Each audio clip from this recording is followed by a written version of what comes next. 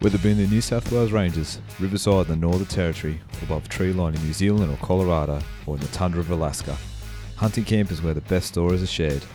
Join me as I bring some of these stories to you, along with tips and techniques from some of the known and not so well known hunters of Australia and around the world.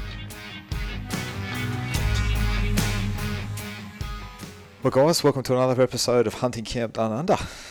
I'm your host Craig Hales. Well, the deer rut is nearly here, for us Aussies anyway. Just a couple of weeks and we're going to hear those beautiful sounds in the Aussie bush. The fallow deer should be going and the red deer certainly should be firing up very shortly. So it looks like New South Wales has got a little bit of rain in the areas that we need it, and hopefully that's going to make a better rut this year. It was looking a little bit grim here a couple of weeks ago, so I haven't spoke to any property owners or anything yet, but just looking at the satellite and that over the last few days, it looks like we've got a bit of rain, a bit of relief for them. So he's hoping that everything's looking up and those farmers can start putting some crops into that for this year. So, and it'll only help us chasing the deer around as well. So. Well, today's episode is a great one. I really enjoyed this one. I learned a lot myself actually. Aidan Doomstis, he's a young fella that's got a wealth of knowledge already. I can only see him, growing and doing big things with the bow in hand. His old man taught him well. Him and his brother James. Their passion for bow hunting is. You can't help but just get keen to get out in the hills after talking to these guys. So, Aidan speaks really well, and it was a pleasure to have on the podcast. And we dive into some species specific stuff, and he breaks down sort of sambar deer, a bit of chital deer, and the fallow as well. So, certainly learned a lot. And for a sambar rookie myself, I took plenty of notes. So. And obviously, at the end of this week, we're heading down to the Wild Deer Expo. Hope to see everyone there. I'll be running some podcasts out of the Oscut Broadhead booth. I have to thank Nick for his help and support there. He's been kind enough to share the booth with me, and it's going to be really enjoyable, something a little bit different, and should be seeing plenty of face-to-face stuff, and finally put some names to faces, and that's what these expos are all about. So if you see us down there, make sure we come up, say good day. We're in for a yarn, and hopefully after the expo we'll catch up for a few beers and those kind of things as well. So social media, I'd like to thank Arrowhead Magazine as the first sponsor for the podcast. I can't thank Doug enough for his support. The idea of that is to bring both forms together, and so we can get the best content to you guys as listeners and readers. So once again, I really thank Doug for his support there, and look forward to catching up with them guys down at the expo as well. So anyway, guys, let's jump straight into this episode. Aidan Doomstis, enjoy. Well, hey everyone, welcome to Hunting Camp Down Under. I've got a great guest with us today. He's a man that gets around and knows how to take a critter or two. Aidan Doomstis, how are you? Very well, Craig. Thanks for having me on. No worries, buddy. I believe I got you at uni. Yeah, just making the most of free Wi-Fi and a good connection. So, Way to do it, finished man. up for the day, and thought I'd stick around for a bit longer and have a chat. Good stuff, mate. Well, hopefully you don't get locked in or something crazy like that. So no, that's all right. I've got a swipe card and 24-hour zone, so it should be sweet. Beautiful.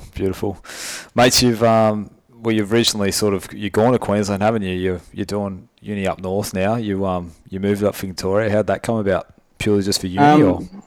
Yeah, it's something I've kind of really wanted to do for a long time. I mucked around with a bit of study in Victoria a few years back and did some environmental science. And then a long kind of passion of mine has been animals, obviously. And I really wanted to do something that would kind of complement. It's a weird kind of contrast. It's veterinary science. So it contrasts a little bit with hunting, but at the same time, I just do have a deep appreciation for animals.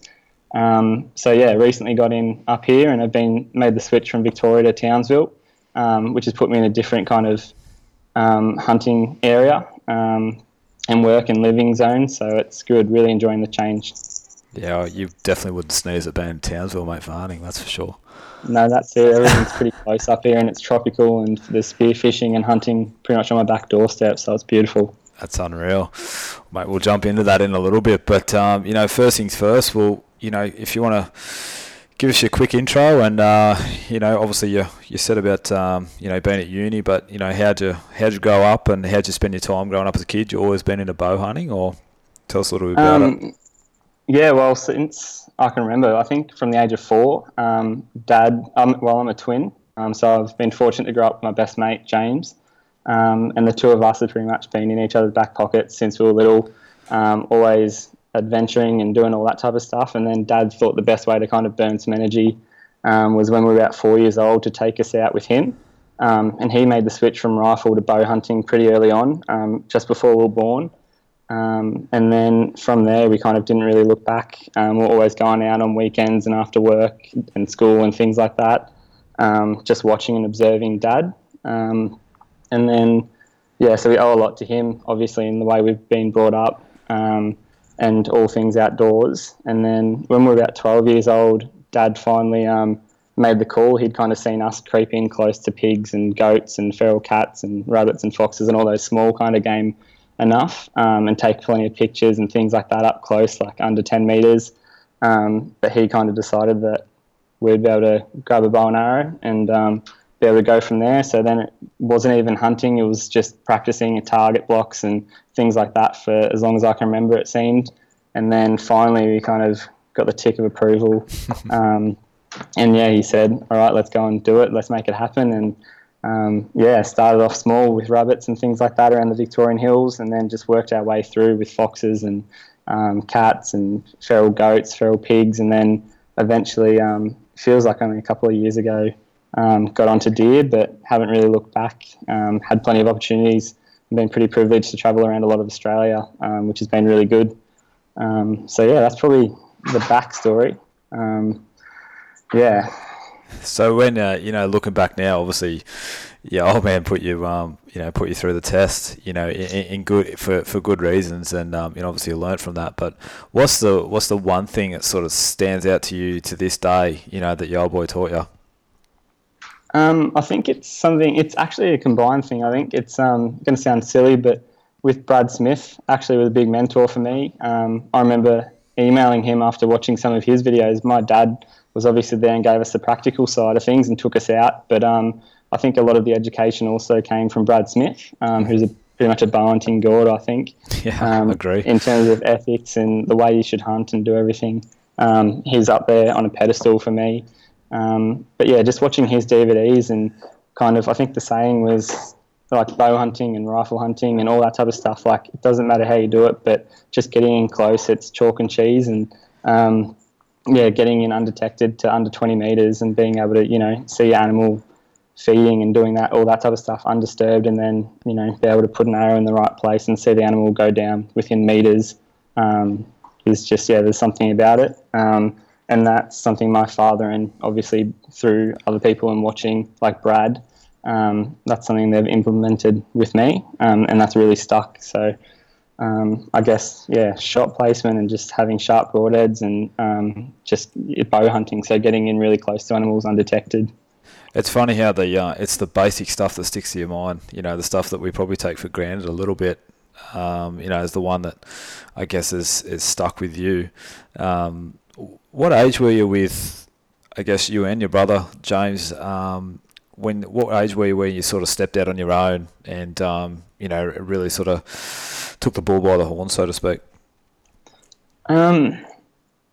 It's hard to say. I think we didn't really have too much access until we had properties around home in Victoria, but it wasn't until, because with mum and dad with a busy workload and things like that, and we've really only hunted until recently with like my father and my brother, or I have, sorry.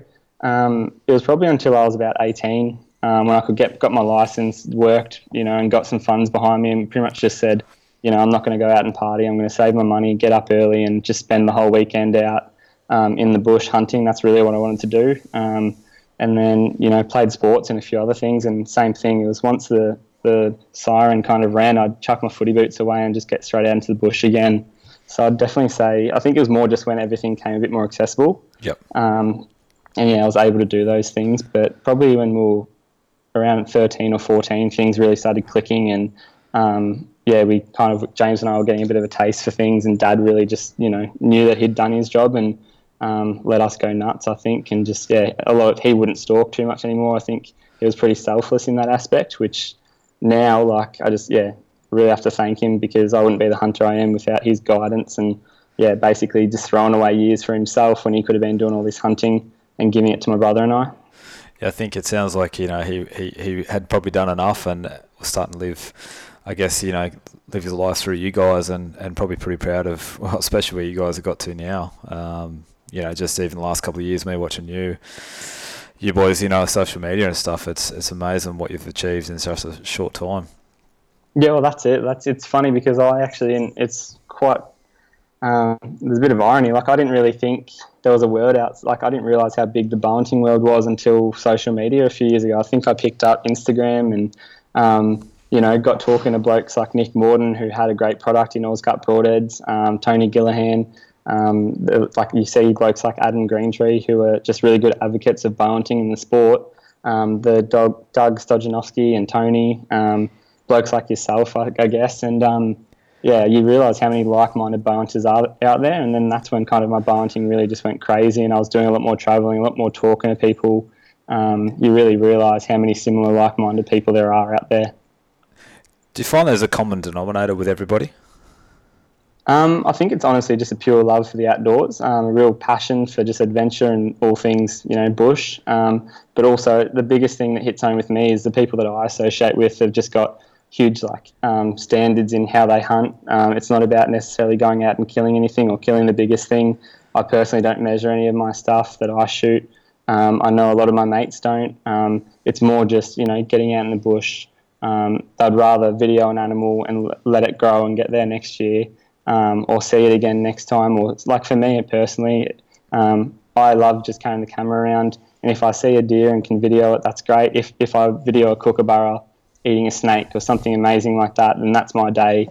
Almost, that's my hunting done for the day. Like, I'm not sure. I think it's just a release. And then the thing that's common between all of us, I think, is just ethics and morals, and really wanting the best from the sport and for the animals we're hunting. So I guess respect, is probably the word.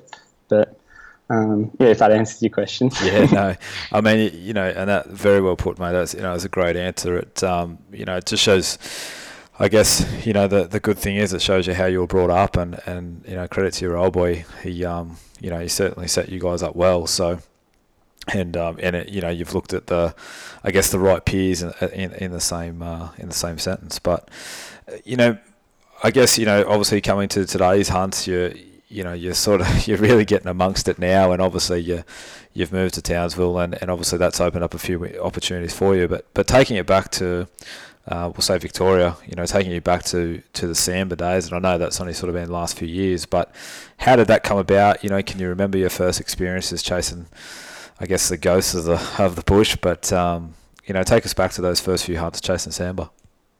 It certainly started like that after hunting pigs. From an early age, not having too much to do with deer. They really did seem like ghosts of the bush, and I think it was just through sheer kind of determination, just being out in the outdoors in the Samba Hills, that my luck started to change. Like, there were times where I wouldn't even find a drop of scat, or a track or anything like that, and then it just became so prolific, hunting the right areas, and it definitely, again, thanks to my old man, through his line of work, it's just we've got an abundance of small properties in Victoria. So a lot of them are only 100 acres or up to 300 acres. But with the bow, that's perfect. Like, you don't need to move too much, especially with Samba. The less scent on the ground, the better. But when I was probably around 18 and able to drive a lot more, again, every weekend I was out in the bush and just patterning the deer. And the way I was hunting them was, again, I'd just video them and pretty much observe them, walk certain gullies and ridges and just know where the deer were bedded. And then once it actually came around that it was September, back in 2015, I had a really successful year where everything seemed to just kind of click. I'd hunted Samba for a couple of years and had some really close calls on some really nice stags, and just like been at full draw and a stick been in the way, or been at full draw and this deer's just walking up a game trail towards me and just somehow, picked me out of nowhere. I hadn't moved for a minute. I'd been at full draw, and they have that sixth sense where they're able to just detect danger, which made them such like a great adversary. But in 2015 it all came together, and after I'd say probably 3 months of hunting, probably 3 or 4 days a week, early mornings, afternoons, full days, it came together, and I was able to shoot 2 sambar stags in less than a week. And yeah, for me it was ridiculous because I'd always passed on the younger animals, and I'd shot a couple of young spikers for meat over the years, just almost as a reward for myself, just saying, keep at it. Like, soon enough, if you put it in the right place, like you have on this sambar spiker on the big stag, he's going to go down within sight and you're going to be rewarded. And then, sure enough, it happened, and I think it was honestly the best feeling. I called my old man straight away, practically in tears. Sat there for half an hour, just like could not get the smile off my face. Called my brother, it was just probably the best feeling. I really rate sambar deer as probably one of the smartest, just witty creatures. They've got that sixth sense that we were talking about, and to get 2 in that 1 week, I'd definitely put it down to just luck and being in the right place at the right time. But in the same sense, I'd been out there for years and days and all that type of stuff. So the hard work was put in. Yeah, exactly. So. I'm going to break it down a little bit more, if I can. For a sambar rookie like myself, it's one deer species I really haven't had anything to do with. Obviously, given from New South Wales as well, but just give us a rough rundown on how the season works for sambar. Obviously, we're coming into the fallow and the red rut now. How does sort of the sambar's year, are they a deer that you can sort of chase all year round, a little bit like Chiddle, or are they more like Rooster, if you can sort of break it down, month by month? It's interesting. They're very similar to Rooster deer in terms of, I suppose, size and characteristics, like a big dark deer. I've had people, like properties that I've gone to, saying, I've seen a horse with antlers. Like, they're huge animals. And then, so they're very similar to a rooster in that sense, body-wise, in the way they rut real hard, they fight pretty hard when they're in that zone, they wallow, so they get their hair all matted with like thick, crusty mud, and they're amazing to watch. And when you smell like a sambar stag at a fresh preach, you can just track them based on their scent. Wow. But they are like ghosts of the bush. So you might not see. I might hunt a particular property for 6 months of the year and not see a stag. And then I know the second that so I'll go back a little bit. Generally at the start of the year, when it's January and February, in summer months, they're generally in velvet. Okay. And then come around April, I'd say that most stags would start be rubbing out, and I generally see a lot of sign on the trees. And once it starts getting wetter and approaching winter, there's a lot more sign on the ground. You'll see a lot more rubs on all the saplings as they're stripping their velvet. So you definitely start noticing that the stags are in the area. And at this stage, a lot of them are quite nocturnal. They're just moving around a lot, and you've got a lot of young satellite stags moving in and trying to like suss out the hinds. Yep. And I'm not sure if there's a mini rut or not. Sambar are pretty mysterious in that sense. Like, not too many people know a lot about them. And everyone's got different opinions. But for me, I think there might be a bit of a rut phase there where some of the hard antler stags will start circling with the hinds as it's getting a bit cooler and wetter and all that type of stuff. Okay. And then I'd say through that phase, June, July, it starts getting a bit heated, and then by August, you'll start seeing those signs of spring when all the cherries will start flowering, all the wattles and all those type of things, and the bush kind of just comes alive with life, and you'll hear birds singing, all that type of stuff, and I generally see the golden wattles when they start flowering. I definitely hit the bush, and you'll see all the cherries are smashed up, all the pines, all the different trees just being absolutely smashed, and that's when the wallows I generally find get hit up a lot. And that's basically for me in 2015 when everything came together. I'd found in the previous few months where the hinds were all bedded and what stands they lived in and what hind lived there and with how many other deer and things like that, and then basically just kept checking in on those every 2 days, wouldn't disturb them, would just video them from 50 metres, 100 metres. They wouldn't even know I was there. And then all of a sudden these stags just started emerging, and I remember in 1 month I'd seen I think 11 different stags that I hadn't seen for the previous year. So wow. I definitely think, September, October is a rut phase. Okay. And it kind of coincides with spring and must be a hind estrus kind of cycle. But then Yep. again, much like chiddle deer, you can find hard stags throughout the whole year, velvet stags, cast stags. So they're just a really quite a different animal. Righto. And it makes them very exciting in that sense. Like you can be hunting the hills at any time and come across a big hard antler stag just doing his thing. So I guess does that obviously that's a big pull to get you back into the bush, knowing that you can sort of head out and find any kind of particular stag at any time. But I mean, do you guys, obviously September, October sounds like it's the time to be there, and obviously seeing things come through on social media, everyone gets pretty excited about that. But I mean, I guess you're carrying the bow every time you head out, or you're just taking the camera and looking for sign, or is it how do you go about that? A bit of both. There's certainly times where I'd just have a massive emphasis on videoing. There are other times I'd go out and put cameras out, and as I was saying, like honestly, sometimes you have cameras out in the bush on these wallows, and you'll not get a mature stag even at night, because a lot of them are quite nocturnal. You won't even get a stag for 6 months. You'll take your cameras out thinking, "No, these wallows aren't getting hit up. I've got to find them somewhere else." And then that week you take them out, the wallow absolutely gets trashed. It's just, that they're there when you're not there. If you leave your bow at home, you see the biggest stag kind of mentality. Yep. So there were certainly times that I wouldn't take the bow out and I'd just go on video, or I'd check out a new property and, I'd just go there and try and get miles under my feet and take the video camera out, and I'd video the biggest, nice, mature stag. And just think I'd literally hunted with the bow for 6 months, needed this opportunity, and then I'd take the video camera out. But it honestly was such a privilege just to see a big mature sambar stag up close. Yeah. And now that I have got a couple on the deck, I really do look back and kind of appreciate all the footage I've got and the trail cam. I've got. It just so happened that the stag, my first sambar stag that I ended up shooting, I had on trail camera that year that I shot him, and the year before. So I did kind of pattern him, and about 2 days before I shot him, I'd actually try to get Dad to come from work. It was late in the afternoon. He just finished a massive couple of weeks of work, and I said, "Look, you don't even have to walk that far." Where it was just down from the house on the property, down the ridge and stuff like that. And then I just said, "Just sit there. It's been absolutely smashed the last few days. I would not be surprised if you shoot yourself a nice stag." He said, "Nah, not tonight. I might come back tomorrow." And as it turned out, I would have been absolutely stoked if it happened for him. But as I was coming back to the car just on dark, I ended up spotting that stag there, and 2 days later I ended up taking him from there. So, a couple of 100 metres from there. So that was just good, I suppose, reward for doing my research and kind of knowing he was in the area. But so just...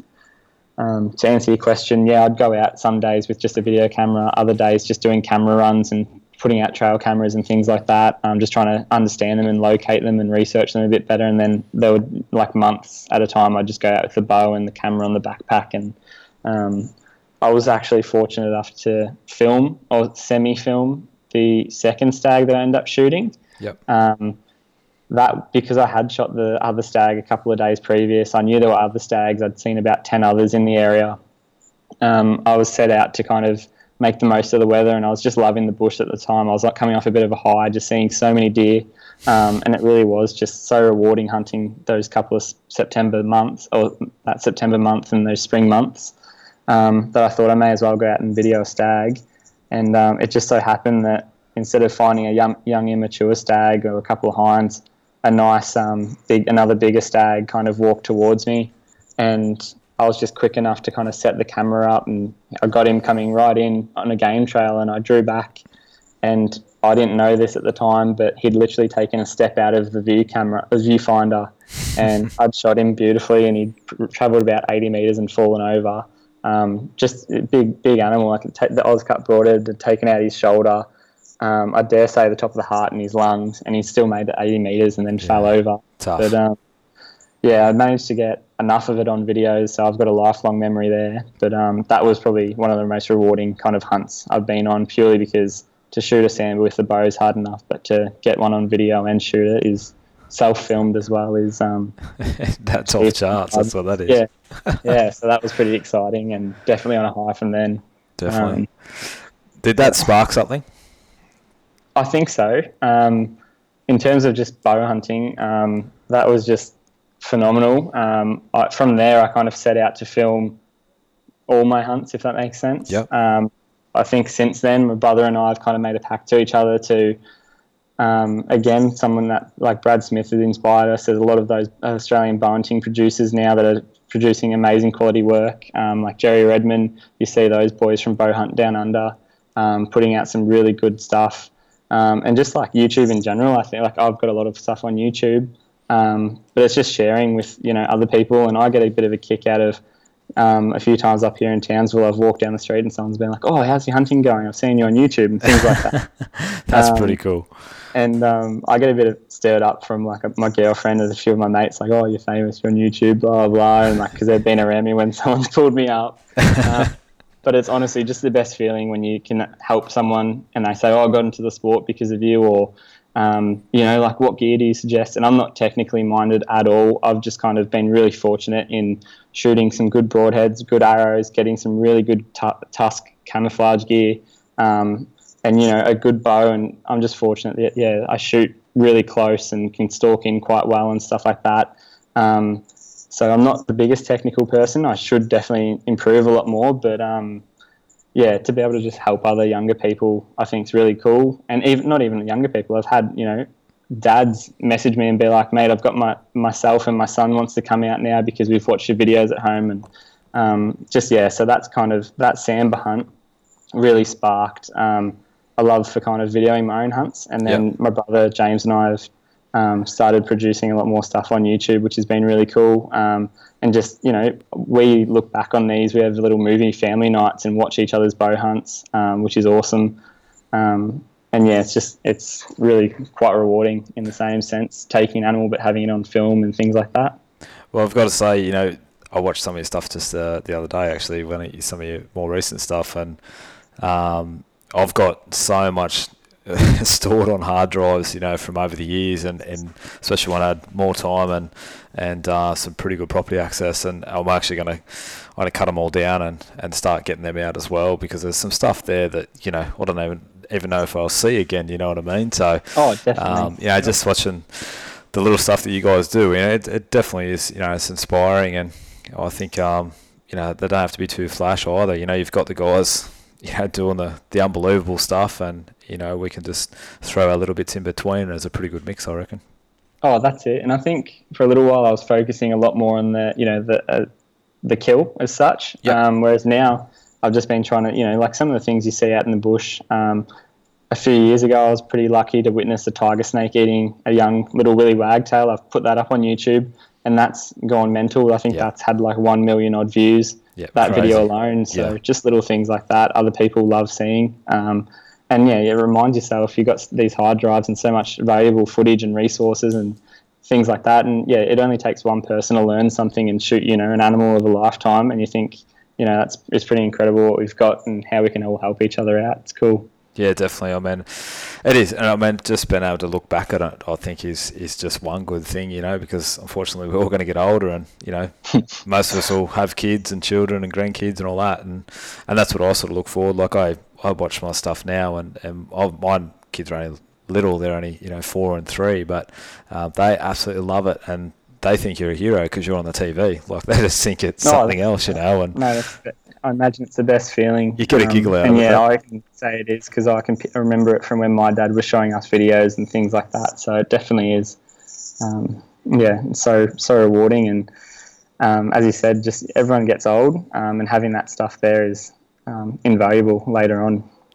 Definitely. Jumping back to, the chasing the Sambar around and obviously committing so much time to it, but give us a breakdown on sort of, what kind of country it was. I mean, I know those Sambar can inhabit some absolutely, thick as anything, but then they can get out in a little bit like the rooster and just be out in sort of open cleared hills. But what sort of country were you sort of hunting?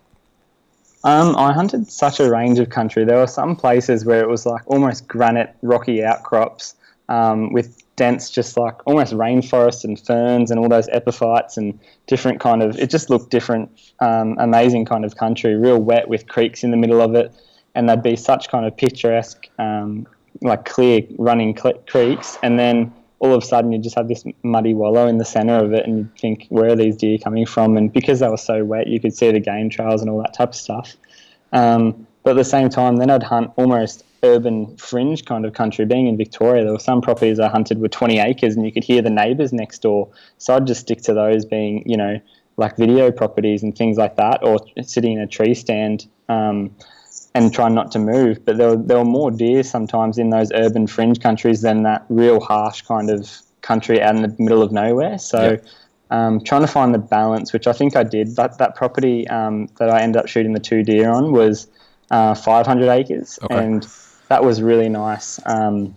I'd say fringe country. It wasn't too harsh, but some of the hills, like if you were to try and march up it, you'd end up on your backside just exhausted. Real thick kind of tea tree in parts, and then it'd open up into nice little feeder gullies and areas where the deer kind of ventured out of. So yeah, it's actually bringing back fond memories just picturing it now. That's good. And all I remember is being bloody cold, especially in winter. You think back now that I'm living in Townsville where it's bloody 25 degrees at night and humid.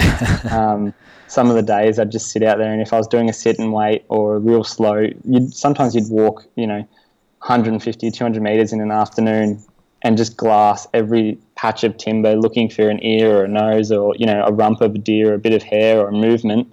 And just this ice cold breeze just coming through your front, heading out the back of the hill. Just extremely cold and wet and miserable times of the year. And then there's other times that you can hunt them in the extreme heat and just the most noisy of leaf litter where they're on those open benches and ridges. So they really are a deer where they can pretty much live anywhere, and it makes them so unpredictable. But yeah, like it just ranged in I suppose, like not the climate as such, but definitely the habitat. They're just a really adaptable animal, especially since those fires back in 2008. The Samba deer's population dynamics changed so much. I think they just moved to a lot more fringe country from where those like parks and bushland that was so thick got burnt. There were hundreds of deer that obviously had to leave those areas, and they can travel so far and through little fingers and pockets of bushland, and they just ended up in the most unknown kind of places. And it well suited us as bow hunters because their population spread out and things like that. But, they really could be found kind of anywhere. Did they find, and this is probably going back on a little bit more of a biological sort of things, but did they go back into those burn areas? I know sort of over in the States, talking probably elk here, but when they have a burn, the following couple of years in a burn area, the elk they just swarm to it because of obviously the growth. Yeah. Did the Samba do the same thing? I believe so. I think for the following few years after those fires, it was probably the best hunting you could have there, as the vegetation wasn't too thick, but the feed would have just been phenomenal. And then I didn't really hunt too many of those places as they were like state forests and things like that, and I had such good private access. Sure. But then I'm pretty sure that it actually got too thick. All that growth coming through at the same stage at the same time would have just almost blanketed and been such a blanket of bush that people just couldn't get in there. So that, again, the deer numbers would have built up, and from there just spread out. And I think Samba deer, it's something like double their population every 2 or 3 years. I've heard. I'm not too sure on the source or how accurate it is, but it makes sense. Like, I've seen hinds with young ones next to them and like a young spiker that's probably a yearling, and they look absolutely full, pregnant in the guts there. Yep. So, they're definitely survivors, and I don't think that fire would have been too much of a disadvantage for them at all. As you said, like over in America, in the States there, I think those regrowth areas probably would have been more beneficial for them.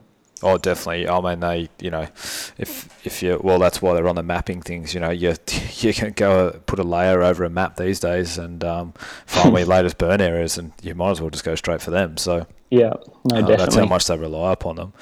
For a, for someone that's maybe down in the Samba country, that's looking possibly to, get in a bit of hunting, what's the first sort of things you're sort of looking for? We've sort of covered a little bit of the country, but within that country, what are the few things that you could sort of say is a good starting point to try and find a stag? I'd definitely say investing in just ground hours. So I'd definitely say approach the property as much as you can, especially if it's private property and your sole access. You know where you're walking, what scent's being put down. If it's public land, which is Victoria's really lucky, they've got a lot of public land that people can access. I'd just try and cover as much ground as you can early. Do your research, get the topography maps and all that type of stuff down. See where your creeks are, because they're generally the areas that hold the most sign, being wetter areas. And they are animals that love to wallow and hit those. They'll hit game trails up, and often you'll find them on those game trails or in those thicker, denser tea tree pockets. So I'd just, if you can afford trail cameras and things like that, just see what's in the area. It might give you a bit of hope. If you put cameras out over a wallow and there's nothing going there for a little while, you might have to shift somewhere else. A lot of times I've walked the thickest bush and found a great wallow, what I thought was a great wallow, and put a camera there for 6 months and not got a single photo of a mature stag, only to realise 50 metres away in another direction, through a little bit more, like if I had just kept walking or approached it from a different side of the property, I would have found this absolute mammoth wallow that's had the most sign through it. It's cleared, like a bulldozer's gone through there. And I think they are quite secretive animals, but when you do find a hot spot, it's a hot spot. So from there, you can honestly hunt it how you like. If you're a bit unsure and you can put the time in, I'd set up a tree stand if you can do that. That's a great way of hunting sambar deer.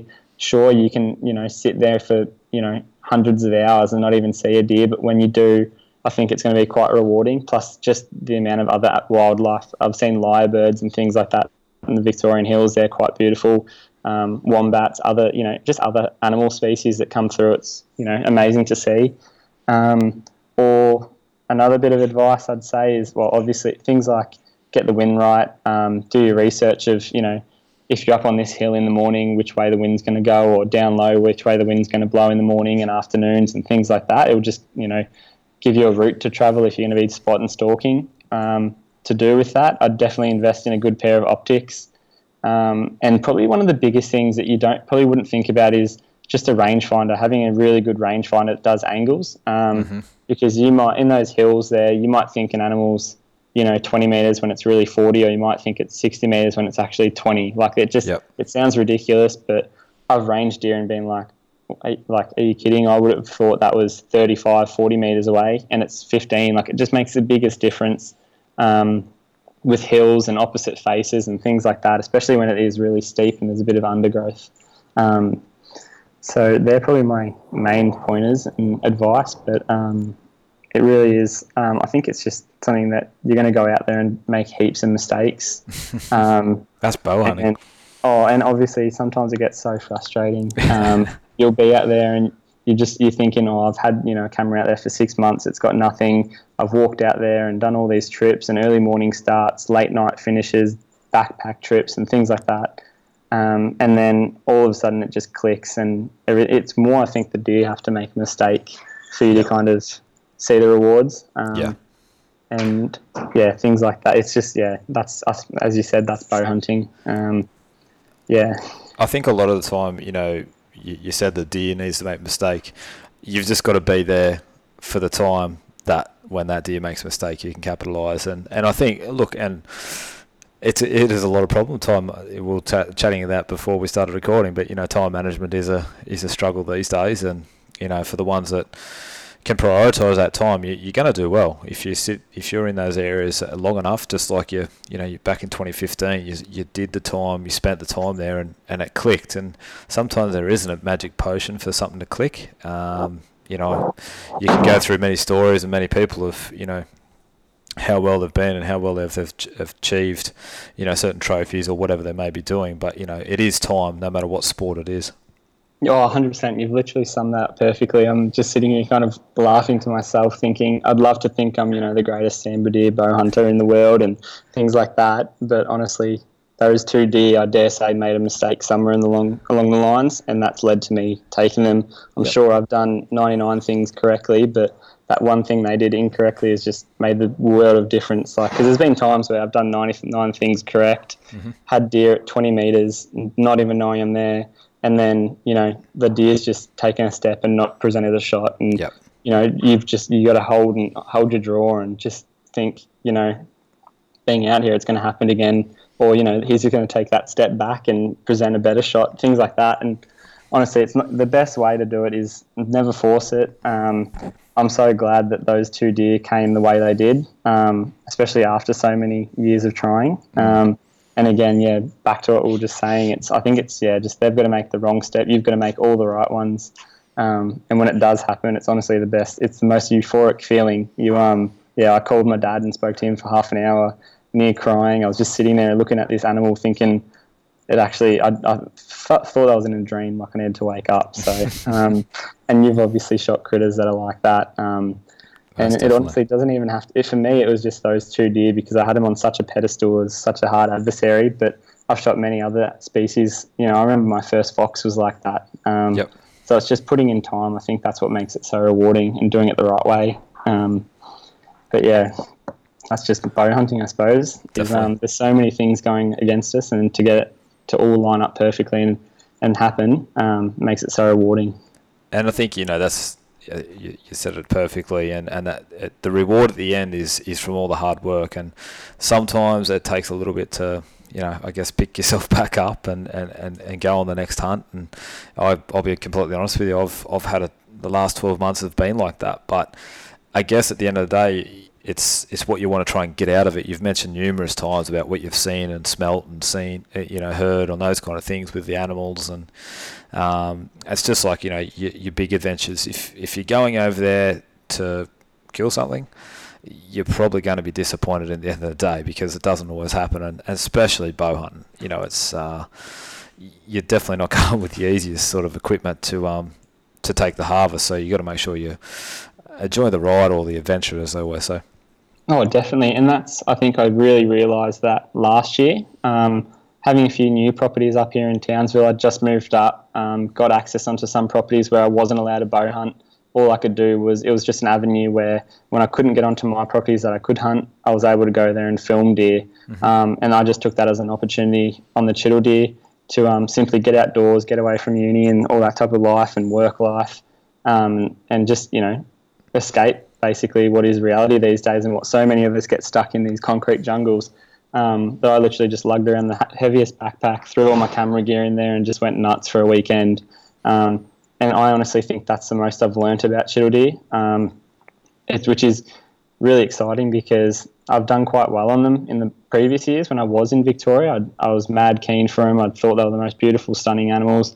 And they're in that same genus, I think, as sambar deer. So they're related. And I do see many similarities, but in the same sense, for a bow hunter, there's mobs of, if you're on a good property, and I'm fortunate that some of my properties are like this, where you see mobs of 20 deer. There might be 15 hinds and a couple of little stags and then one mature stag.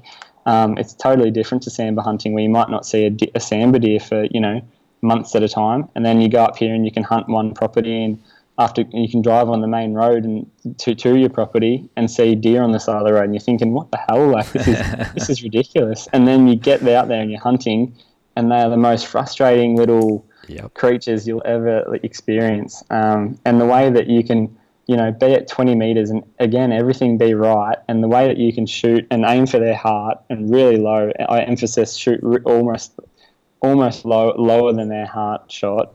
And these critters just duck the string and evade the arrow. Like, it's something that at first I was like, what the hell, what am I doing wrong? And then you kind of realise that you are doing something wrong in terms of, like, if they've got the slightest inkling that you're there, they're going to duck that arrow and the shot's not on. So it's something that I just learnt to deal with.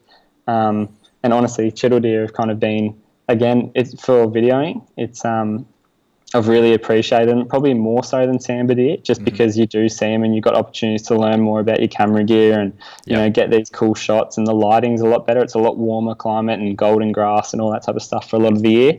But bow hunting wise, they're totally different to sambar deer, despite being quite similar in many aspects as well. So we really are blessed, I suppose, in Australia with what species of animals we can hunt and how we can hunt them, a lot of them year round. And just, it's not like those blokes in the US where I feel a bit sorry for them. They've got one animal and one tag and all this type of stuff. Yep. And then they've got to wait, 12 months to do it again. And you might learn something invaluable that 12 months previous, but you might get an injury as well and not be able to hunt that following year and implement it. So we're constantly learning here in Australia, which is great. In saying that, I do want to get over to the US. And we'll get on that. Yeah. So I'm wondering a bit, buddy, talking bow hunting. Yeah, well, I guess, and you made a really good point when you switched to Chiddle there, with your move. And I actually had a few questions this week that came through, and thank you to those guys that sending me the questions of what you want to hear on the podcast. But great timing for this one was. You're not every property you're getting onto, because I know access is a huge thing here in Australia. So for anyone that's listening overseas, majority of our hunting, bar probably Victoria, is done on private land. So, we do have to have access from the owners, the managers, or who it may be. So it's obviously a big thing, which you've had to find out, going to Queensland, do it all over again. I really like the point that, you said that some properties you couldn't get onto to shoot the deer, but you took the camera instead and you learnt the deer. And I think that's a real valuable point for anybody that's getting into the game. It's not all about, you're not going to be able to go and shoot something on every person's property, because some people just don't want you to do it. It's as simple as that. But take the opportunity there and learn the game species for when you do get that property and that opportunity to go hunting on the next one. Oh, definitely. I think that makes the biggest difference. And not even, animals that you can hunt necessarily. Like I video wallabies and things like that, and I'll sneak in and try and, use which tree line or whatever I'm going to use and try and get as close as possible and not break any sticks or leaves and things like that. And just obviously the bow sitting on the ground, or, you're just using the camera and, get as close as you can. And just every time you sneak in on an animal, you're using those skills that are obviously going to pay off later on at a later date. So it's just all about, not kind of being sour if you haven't got a property at the moment, or if you can access somewhere that is purely videoing or photography. Even if you haven't got a good camera or you can't get out there and use a camera or anything like that, it's simply just, one, being out in the outdoors. If you can share that with someone like a family member or a girlfriend or whatever, that's just going to make it more enjoyable. But two, just you're bettering yourself and, experiencing more of the Australian outback and learning more about these animals, seeing kind of what trees they might rub or what fruits they're eating or what, ground cover they're eating, things like that you go, oh, I've seen them smash that tree on that property. I'm sure they do it on this property, and you find where those trees are. And then all of a sudden you're in this route where a Chiddle stag will walk past. Mm-hmm. I've had that many occasions where I go, oh, there's, a nice green feeder gully. Where's this tea tree going to be that they're going to go and bed down? Because they do that at my other property where I go and video them. So, and it works. And that's, again, just bush knowledge and purely being out there in the outdoors, that it starts to pay off. I think knowing that as well has made videoing and photography so enjoyable. It's definitely frustrating when you get a massive Chiddle stag walking to like 15 metres and you can't move and get the focus or manual settings right, and he's sitting there like looking at you like, what is this object in the grass in front of me with this big lens and things like that. And then he bounds off and you're like, oh my goodness, I wish I'd had the bow there. But at the same time, if you do manage to get that one photograph, it makes a world of difference, and you've learned a thing or two. And just seeing some of these animals, again, they're introduced, but honestly, like a Chiddle deer is probably the most beautiful, fascinating creature you'll ever see. And just, again, like I truly believe that about many of these pest species in Australia. If I can't shoot them, I love to video them and learn about them. And I do generally have, even with the feral cats, I have such an appreciation for them as hunters and killers. Like, they weren't introduced by themselves here, like humans did that. But in the same time, like, they kill so many Australian native animals, and we've got to do our bit as bow hunters to eradicate them and control them, and do our bit for conservation and our Australian species. But in the same sense, I do have such an appreciation for them as predators, and just doing what we're doing better, as hunters, I suppose. So yeah, definitely. I mean, you did right. You can tell how much time you spend in the bush. You can appreciate every animal's job or place, whether they're introduced or whatever they may be. They have they've found their place now. So, it's good to obviously manage them, but, understand what they're doing and how we can fix it. It's always a good thing as well. So, yeah, no, definitely. But, so go, with the Chital, a little bit like the Samba, you've spoken about, you're reading them, you're watching them and those kind of things. Chital are one of those animals, as you said before, that are very frustrating because you can watch them, you can see them, you can do anything like that.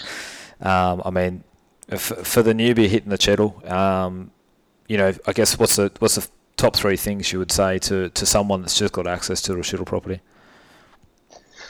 I'd probably say find the rubs, find the stags. Mm-hmm.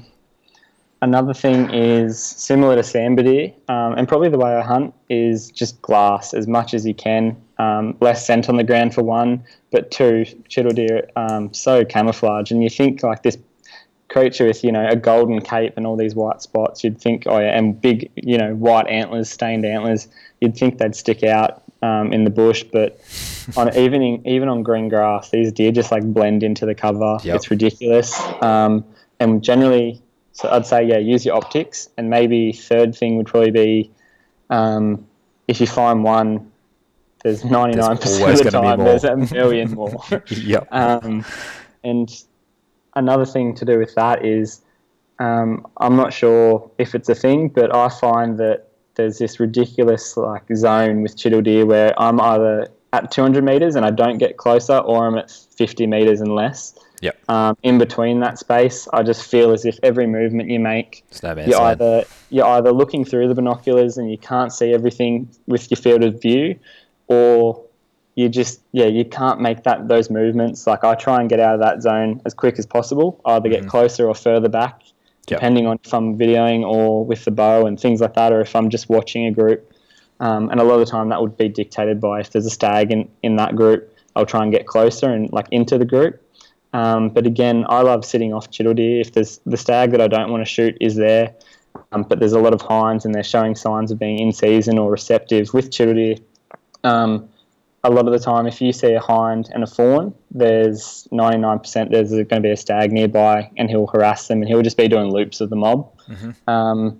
And with Chital deer, and just like if you do find hinds, I generally get to within 50 metres of them and I'll be downwind of them, and normally within half an hour, if everything's gone right and I remain undetected, a satellite stag or a stag will be doing his rounds between mobs, and he'll just pop up, and they materialise out of nowhere. A lot of the time you'll hear him rubbing a tree in the distance, and you just think, what is that? What's going on over there? And then sure enough, a minute later, the stag just pops up on these hinds, and you're like, how did I not see him, or where did he come from? And then sure enough, a couple of minutes later, there'll be another one, and they honestly doing their route, like they just move through that grass like nothing. You can't believe it until you see it. And it just makes for some unreal kind of hunting. Yeah, I was going to mention that, they can do yourself a favour. Brad Smith's, not yourself, but anybody listening, Brad Smith's Deer Addiction 2, I think Definitely. It is, has a bucket load of this stuff on there. And one thing I picked up a lot, and I've only chased a Chital once, I was lucky to harvest 2 Chital in the one trip, but many moons ago. But one thing I noticed is they had their route, as you said, and you mentioned trees before. They do have, those trees they keep an eye out for. Like you can nearly say, as you said, you see that patch of trees, you've really got to start glassing it really well or get near it.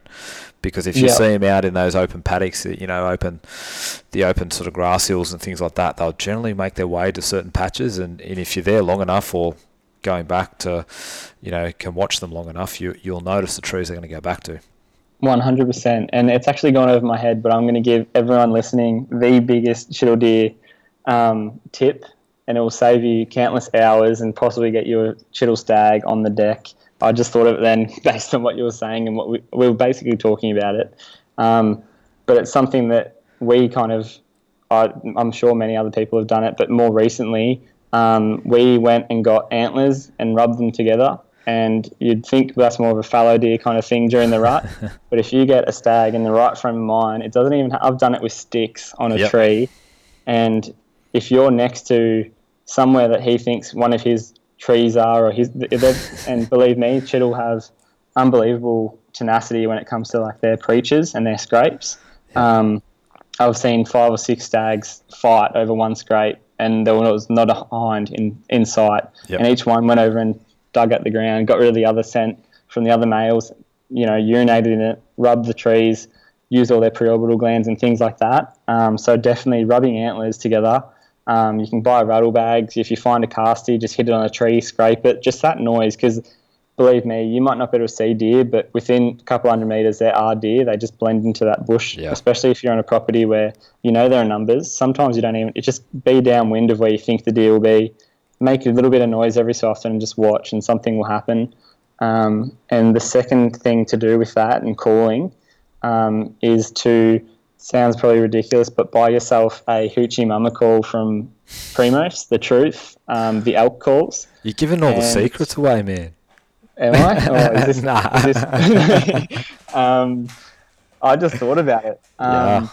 And again, going back to like that YouTube stuff, and if you can help someone out, I'd be more than stoked. If you can, get one of those, get the estrus hind call, I think it is, or the fawn call, or whatever. Any of them will probably work. Just suss it out. It's something that you'll make a noise. It works as a predator call with dingoes and things like that as well, and wild dogs up there. Even wedge-tailed eagles. Yeah, they come hooking in, don't they? Yeah, I've seen the most epic thing where I did that, and a wedge-tailed eagle was flying over my head, and I didn't realise there was a chital fawn in the grass about 30 metres away, and I basically led this poor little chital fawn to its demise because the wedgie spotted it by itself. Oh, no. Ended up swooping down, grabbing it in the grass, lifting it up to I don't know how many metres, probably 5 or 6 metres in the ground. It was high enough, dropping it, and it made the most sickening kind of shattering noise. And then it's gone down, grabbed it again, and flown off with it, and I've just seen it drop it again. Yep. And but it definitely works because the whole mob ran in wondering where this calf was or hind in estrus was, and they make this little, almost like a fallow mew kind of noise, where the hinds, when they're talking to each other, and the stags do a number of noises. It's just something you'll hear when you hunt chital deer, or if you get up to Queensland and you can do that, and be fortunate enough to experience it. But they are really quite a vocal species, and it makes for some really exciting action when you get a whole mob of deer coming in, or if you can time it right. Get a lone stag coming into where he thinks, fighting stags are, and have, almost like a fallow scrape kind of setup where you get someone set up in the right position, a caller or a video man a little bit further back with the right wind and all that type of stuff. You can honestly, for such a hard deer to stalk normally, where there might be a mob situation and you're stalking, valley crawling for hours, you can actually stalk them and call them into, under 10 metres and wait for that right shot angle and get a lone stag on the deck, or a stag in a mob, or things like that. So it is another avenue of chital deer hunting, and definitely something to try. It's pretty heart-racing stuff when they do come in. You think, what the hell is going on? But it's an epic style of hunting. It's hard to imagine chital deer at 10 yards.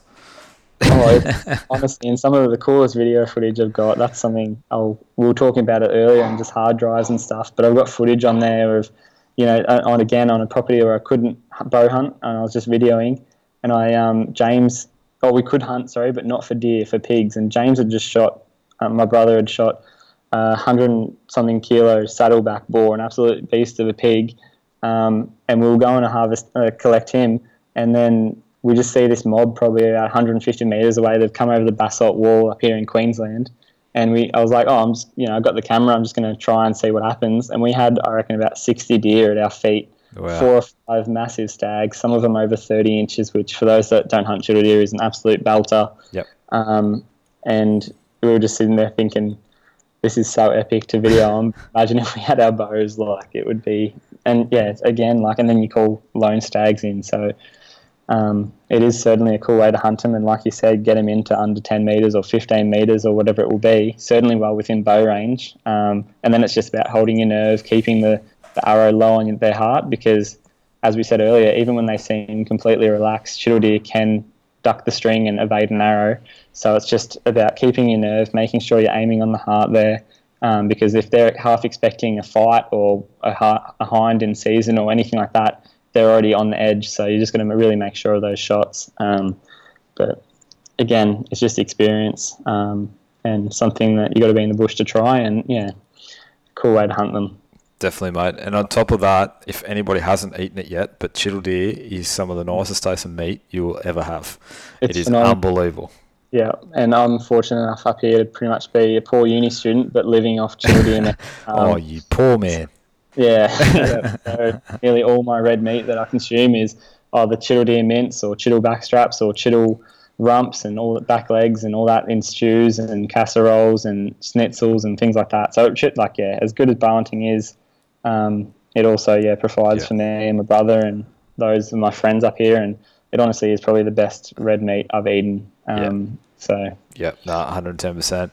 With with Chiddle, anyone that hasn't chased them yet and is looking for the next deer species, I highly recommend putting Chiddle right at the top of that list, because they are some of the most fun you'll ever have, especially with a bow, and I believe they're a fair challenge with a rifle too. But definitely, just that open terrain and numbers, I think, with a rifle, and again, because you don't want to be in that zone, it's quite difficult with the bow and rifle. So definitely. So put that on the list. There's some good outfits out there that are they're running the hunts up north too. So anyone that wants to know about those, I'm sure there's plenty of the magazines, Arrowhead magazine and the likes of the internet and those kind of things. So you'll find the outfitters up there. Yeah, mate, definitely. You mentioned it before. We're obviously coming into the fallow rut.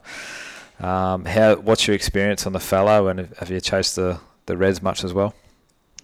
A few years ago, I was very fortunate on one of my sand properties to get, it was the smallest population of red deer. And I pretty much hunted one stag for about a month. I'd only seen him twice or three times, but I just knew his tracks were different to a sambar deer. So I honestly haven't had much to do with red deer. Yep. But was fortunate enough to take a red stag with the bow. He wasn't the biggest stag by any means, but I think he was an 11-pointer. Not very long or anything like that, but just all the style, and it was more just the hunt that made it, so memorable. For sure. So in all honesty, I haven't hunted red deer too much. I have hunted fallow the last couple of years, and definitely just the sights and sounds of the fallow deer rut is honestly just phenomenal. It's that croak that kind of goes through you, similar to a red deer stag's roar. Yep. It's just phenomenal. It's different to any other type of bow hunting in my experience, because a lot of deer, sambar, aren't vocal or too vocal unless they're barking. Chiddle deer, they do a bellow, but it's so sporadic that it's hard to kind of, there's no real distinguished rut period. So it's not like a vocal kind of hunt. We did mention that calling. Obviously, it's a little bit different, but these deer for certain weeks of the year, it's coming up to it now in March and April. It honestly just goes off. It is phenomenal, and it sounds like every little ridge and nook and cranny of the mountain is just there's a monster hiding in the bush there. This deep kind of burping noise, I could almost describe a croak as. It's almost like a grunting, snoring kind of. I'm not sure. You'd probably be able to describe it better than me, Craig. But, it is. It's I don't know. It's something. It is something very different. But I mean, you can definitely, anybody out there can YouTube it or Google it. But that's it. I think the biggest thing with hunting fallow, and I'm sure a lot of people, especially bow hunters, would say that that's something that we put high on the bucket list is taking a nice fallow, and obviously the next step up is red deer. But I think those mornings you get up at the fog's rolling in the gullies, and it just all lights up just after daylight breaks, and you've got bucks croaking in those gullies. I mean, there's not too much better than that.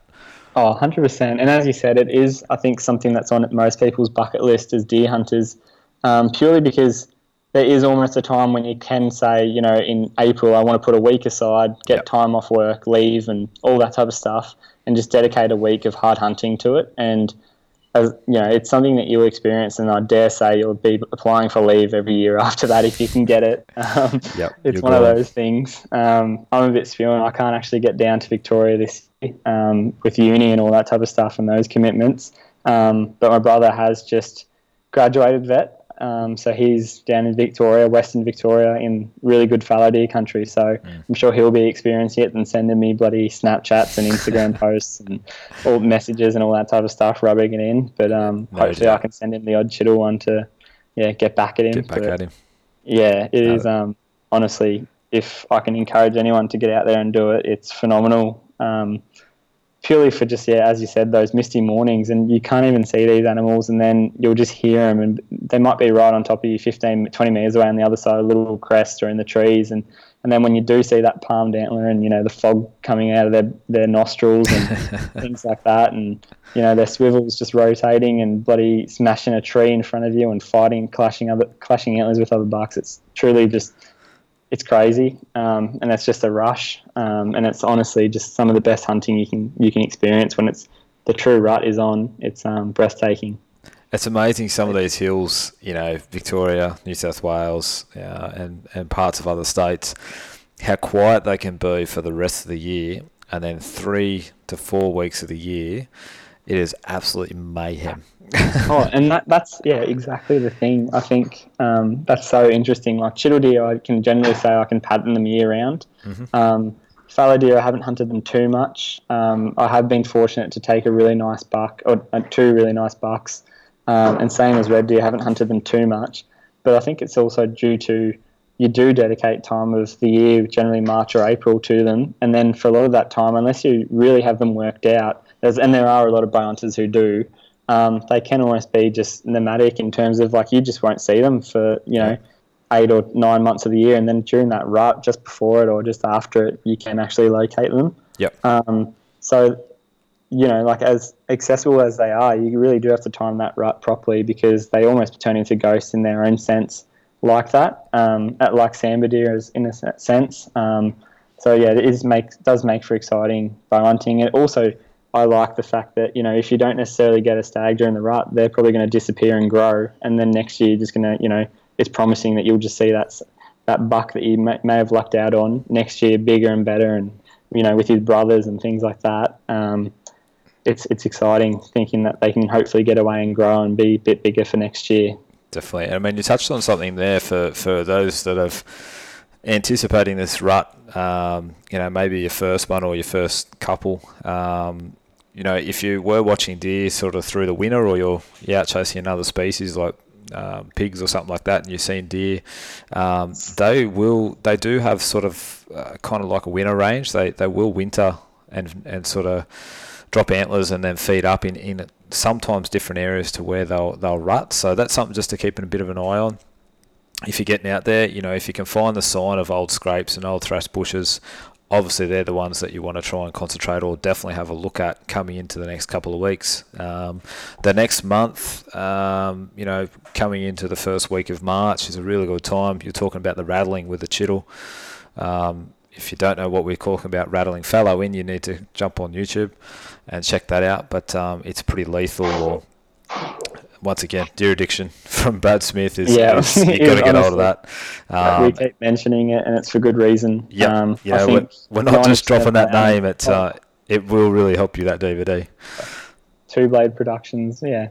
There's Deer Addiction, Feral Game, all of them. They've got great content. Not even for deer. There's Hogs of Oz, which I pretty much religiously watched. I think I wrecked that DVD. I've played it that much. Mine have got too many fingerprints on them, I think, these days to bloody work. But they're honestly phenomenal. Not even for they are phenomenal for animal knowledge, but that goes beyond that in more so in a sense that you'll see shot placement and honestly I think just the perfect way of how to do bow hunting. For me, you see him, it's like I think all of Brad's shots are under 30 metres. He'll use the same arrow on countless animals, resharpen the broadhead, put it in the exact same spot on different animals, same result. They'll go down so quickly within sight.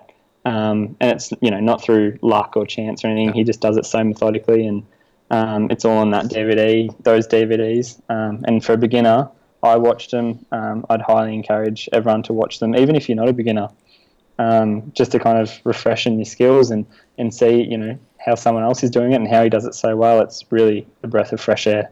It is, and it's a good watch too. They are well put together. So, it's and they've only got better and better as they went on. But some of the old school stuff, the old whack and stack, I think is pretty cool to see occasionally. But especially with all the cinematography and that we watch these days. So definitely. Look, obviously, the reason that one to have you on today, Aidan, and some of the topics we covered is because a lot of the feedback I'm getting through the podcast and is there's a lot of people coming into the sport who have got good access and credit to them. We've got good access straight away, and I like how they're not wanting to waste that. They're wanting to know information. They're listening to podcasts, they're reading, and all those kind of things, and certainly asking the right questions. So to the guys that have been there and done it all, thank you for that. It's we learn off you as well when you put into mags. But so we're trying to help out these guys and share the knowledge that hopefully some people pick up some tips and hopefully be able to put it to field next month. Oh, definitely. And the thing is, as you're saying, as new bow hunters this day and age, I consider myself a new bow hunter. I've definitely travelled a fair bit of Australia, but there's so many animals here I haven't hunted. But we were talking previously just in the meet and greet earlier. But there's so many, iconic almost blokes, Ben Solaris, yourself, Adam Greentree, Mick Rodolfi, the Stojanovski boys, all those fellas who have, starting to branch out and do these international hunts. And for me, I feel like such a beginner. I haven't done any international bow hunting. We were talking earlier, I'm thinking about doing New Zealand maybe this year after uni's finished. But honestly, social media is my best friend. I've messaged a number of blokes, been in their ear. I'm going to message a few more that I've just mentioned. And honestly, just pick their brains. There's no stupid questions that you can ask. Nope. Even if you feel a bit silly, I'm going to ask some of the most ridiculous stuff about gear, even though I've hunted cold weather in Victoria, and I assume New Zealand's quite similar, but it's so you want to ask these questions so that when you do a go over there, all you're doing is hunting and doing it properly. There's no doubts, or you don't want to be spending this coin, especially for me, as a uni student. I don't want to be spending this coin to get over there and be like, oh, I'm so underprepared. And that's the best thing about social media, Facebook, Instagram, YouTube. YouTube's a huge thing. It's like an encyclopedia, but it's not even books. It's all video and audio, and you can just see everything and rewind it, and there's more suggested videos. It's ridiculous. And then you can message people on there. All of that is just such an avenue to basically enrich your bow hunting side of things. And it is, I suppose bow hunting almost started off for me as a hobby. Now I consider it a sport. I try and be fit for it. I buy the best gear for it. I do all this stuff. Yeah. And it's purely because you respect the animals you're hunting. And again, you don't want to be on a different side of things. Once I think you start doing those international hunts, or even some of those trips in Australia where you're traveling interstate, you are spending coin to do it because you love it so much. You may as well do it properly. So as much as people say, it is just a hobby and blah, blah, blah, and I don't want to get too serious, the second you're taking something's life, you have to be serious. Yeah, for sure. And obviously, you don't want to be going over there and spending a lot of money to go home, without seeing the things that you want to see, even if it isn't taking an animal. But you still want to go out there and explore and be comfortable and do all these things. So, as you said, just pick everyone's brain, and bow hunting in the circle we've got is just growing every day, which is great to see. Oh, definitely. And I mean, the big thing in what I found, 4 or 5 years ago, I was hunting sort of every second, third weekend, and these days with everything, as we get older and priorities change, I take my local hunts, sometimes just as serious as, or I prepare for them just as much as what I do my big ones overseas, which obviously my focus is those ones now because they're set and planned for the year, just a bit like the rut. So I sort of set myself up then because I don't get the opportunity to go out as much now.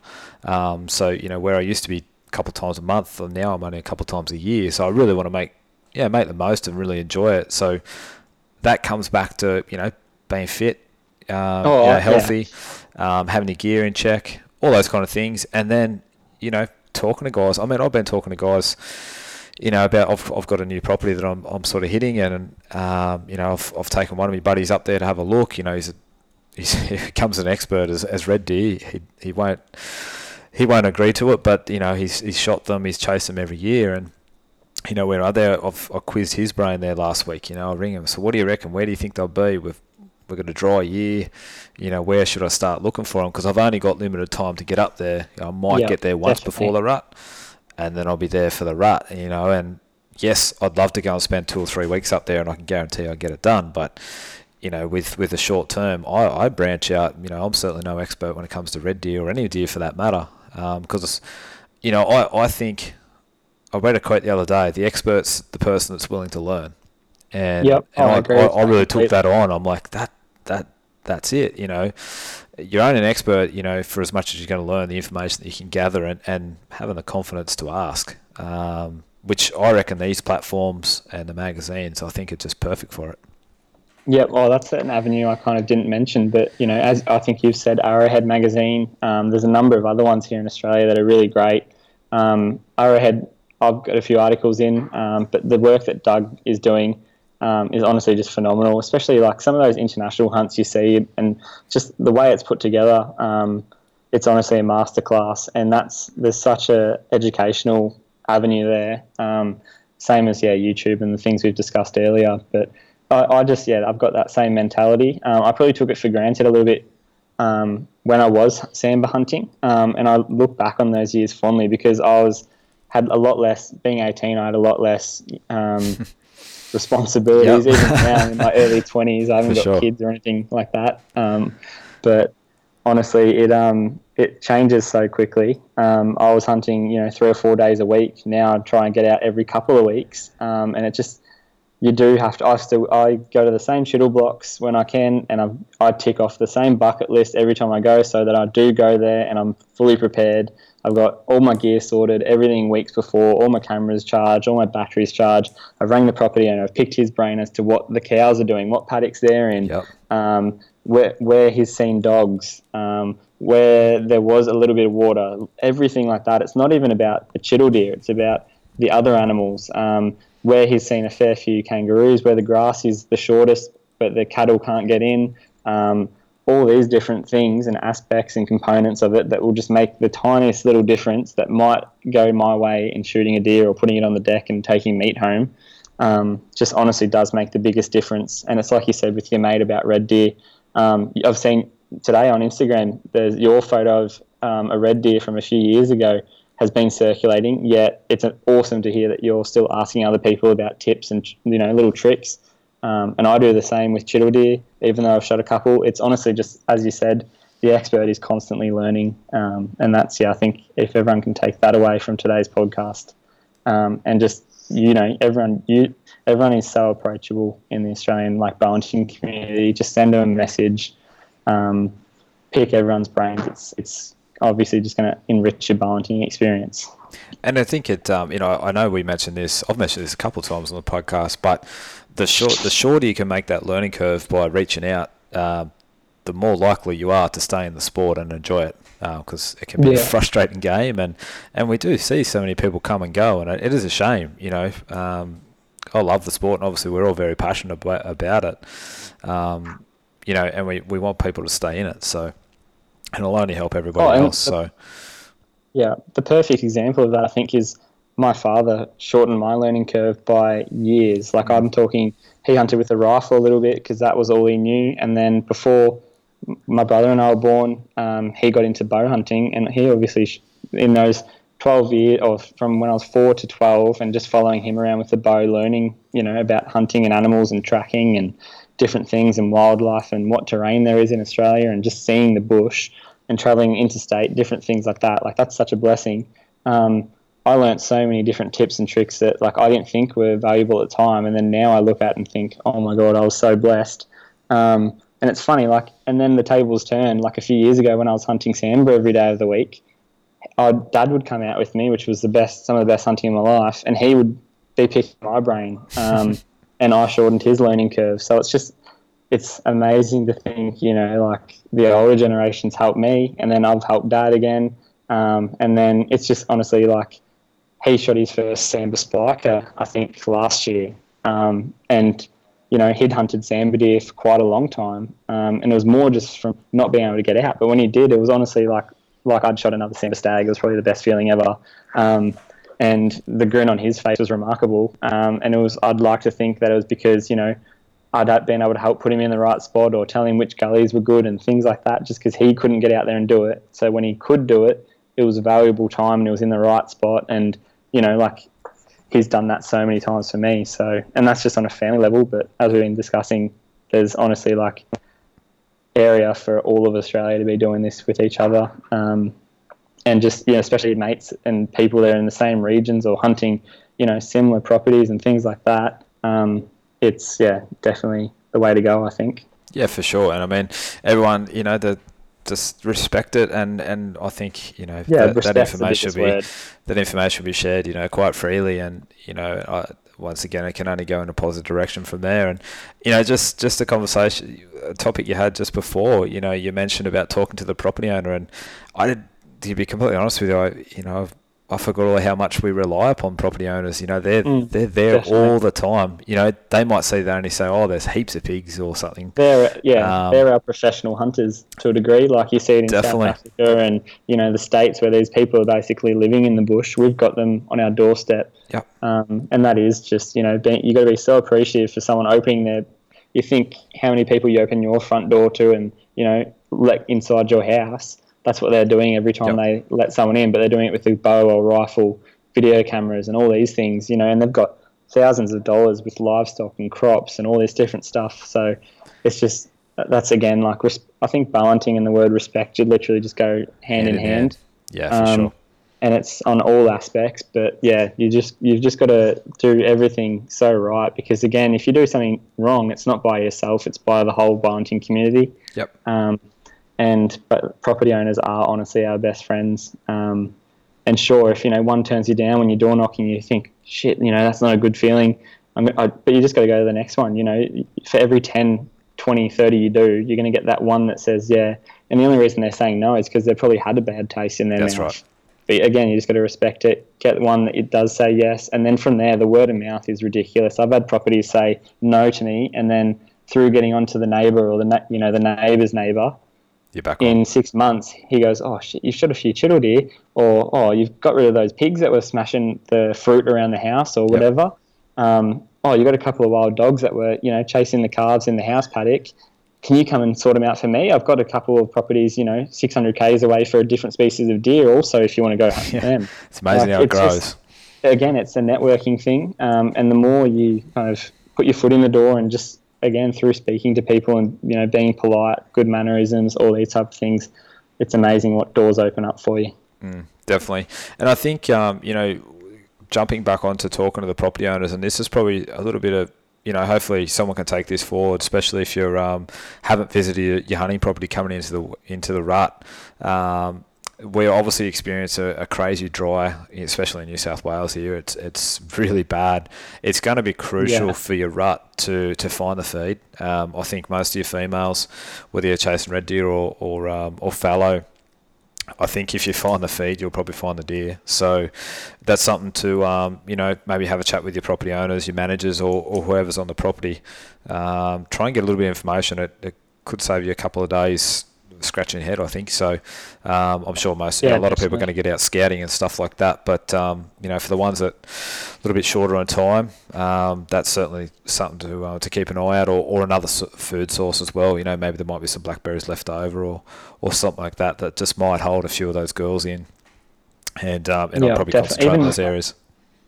Yeah, even little things that you might not think about, but the neighbour might have planted a crop next door that pushed in the deer from one side of your property closer to his. Things like that, and it's amazing how things can change in the bush a month, let alone if you've been out last year. So as you said, the property owner is your best friend in finding where that best feed is, where a little water source might be close to the feed, or some tucked away bush that he hasn't touched, or there's no cows in a certain paddock for a little while, where those deer might be feeling a bit safer and more secure and less trampled and pressure. And I think pressure is a massive thing, especially when you are considering the rut and people are dedicating time and to hunt, and some of these properties aren't too big, especially in Victoria, New South Wales. And if you've got people hunting one side of their boundary and then you're trying to hunt that same similar side, you might find that another little pocket's getting a lot more deer attention because it's changed from last year. So it's just as you've mentioned, talking to your property owners and being prepared early. Yeah, definitely. I think well, I know some of the country I'll be in, it'll be the south-facing slopes and, down the gullies, I think, because everything else is going to be burnt off unless we get some shower rain. So, certainly going to be interesting couple of weeks. But we will soon find out. So, very good. Well, mate, thank you very much for your time. I really do appreciate you opening up and sharing information. You know, for someone your age, you've definitely done a bit. You've obviously had a great grounding, a great growing up, and you know, credit to your old boy. You know, he's made one hell of a hunter out of you and your brother. So, mate, congratulations on what you've achieved so far. Thank you very much, Craig. I really appreciate it. And it's honestly been a pleasure getting on and talking to you, and hope to do it again someday soon and catch up. So all the best for the rut. And, yeah, thanks again. Yeah, cheers, mate. And I'll probably catch up with your brother down at the expo. I know you unfortunately can't get down there. So, and we might have to tickle a few of these Chiddle and Samba in the ribs, I think. Yeah, no, for sure. Definitely. Awesome, mate. Well, once again, thank you for your time. Too easy. Thanks, Craig. Good on you, Aidan. Cheers, mate. Hey guys, thanks for listening to the Hunting Camp Down Under podcast. Be sure to follow us on Instagram at Hunting Camp Down Under. Send me a direct message with any general questions or further information on any of the topics that were discussed during the podcast. Or if you have a great story to tell and would like to share it, be sure to hit me up. I'd love to have you on the podcast. You can also email me at huntingcampdownunder@gmail.com. That's it from me this week. May the hunting gods be with you on your next adventure. Bye for now.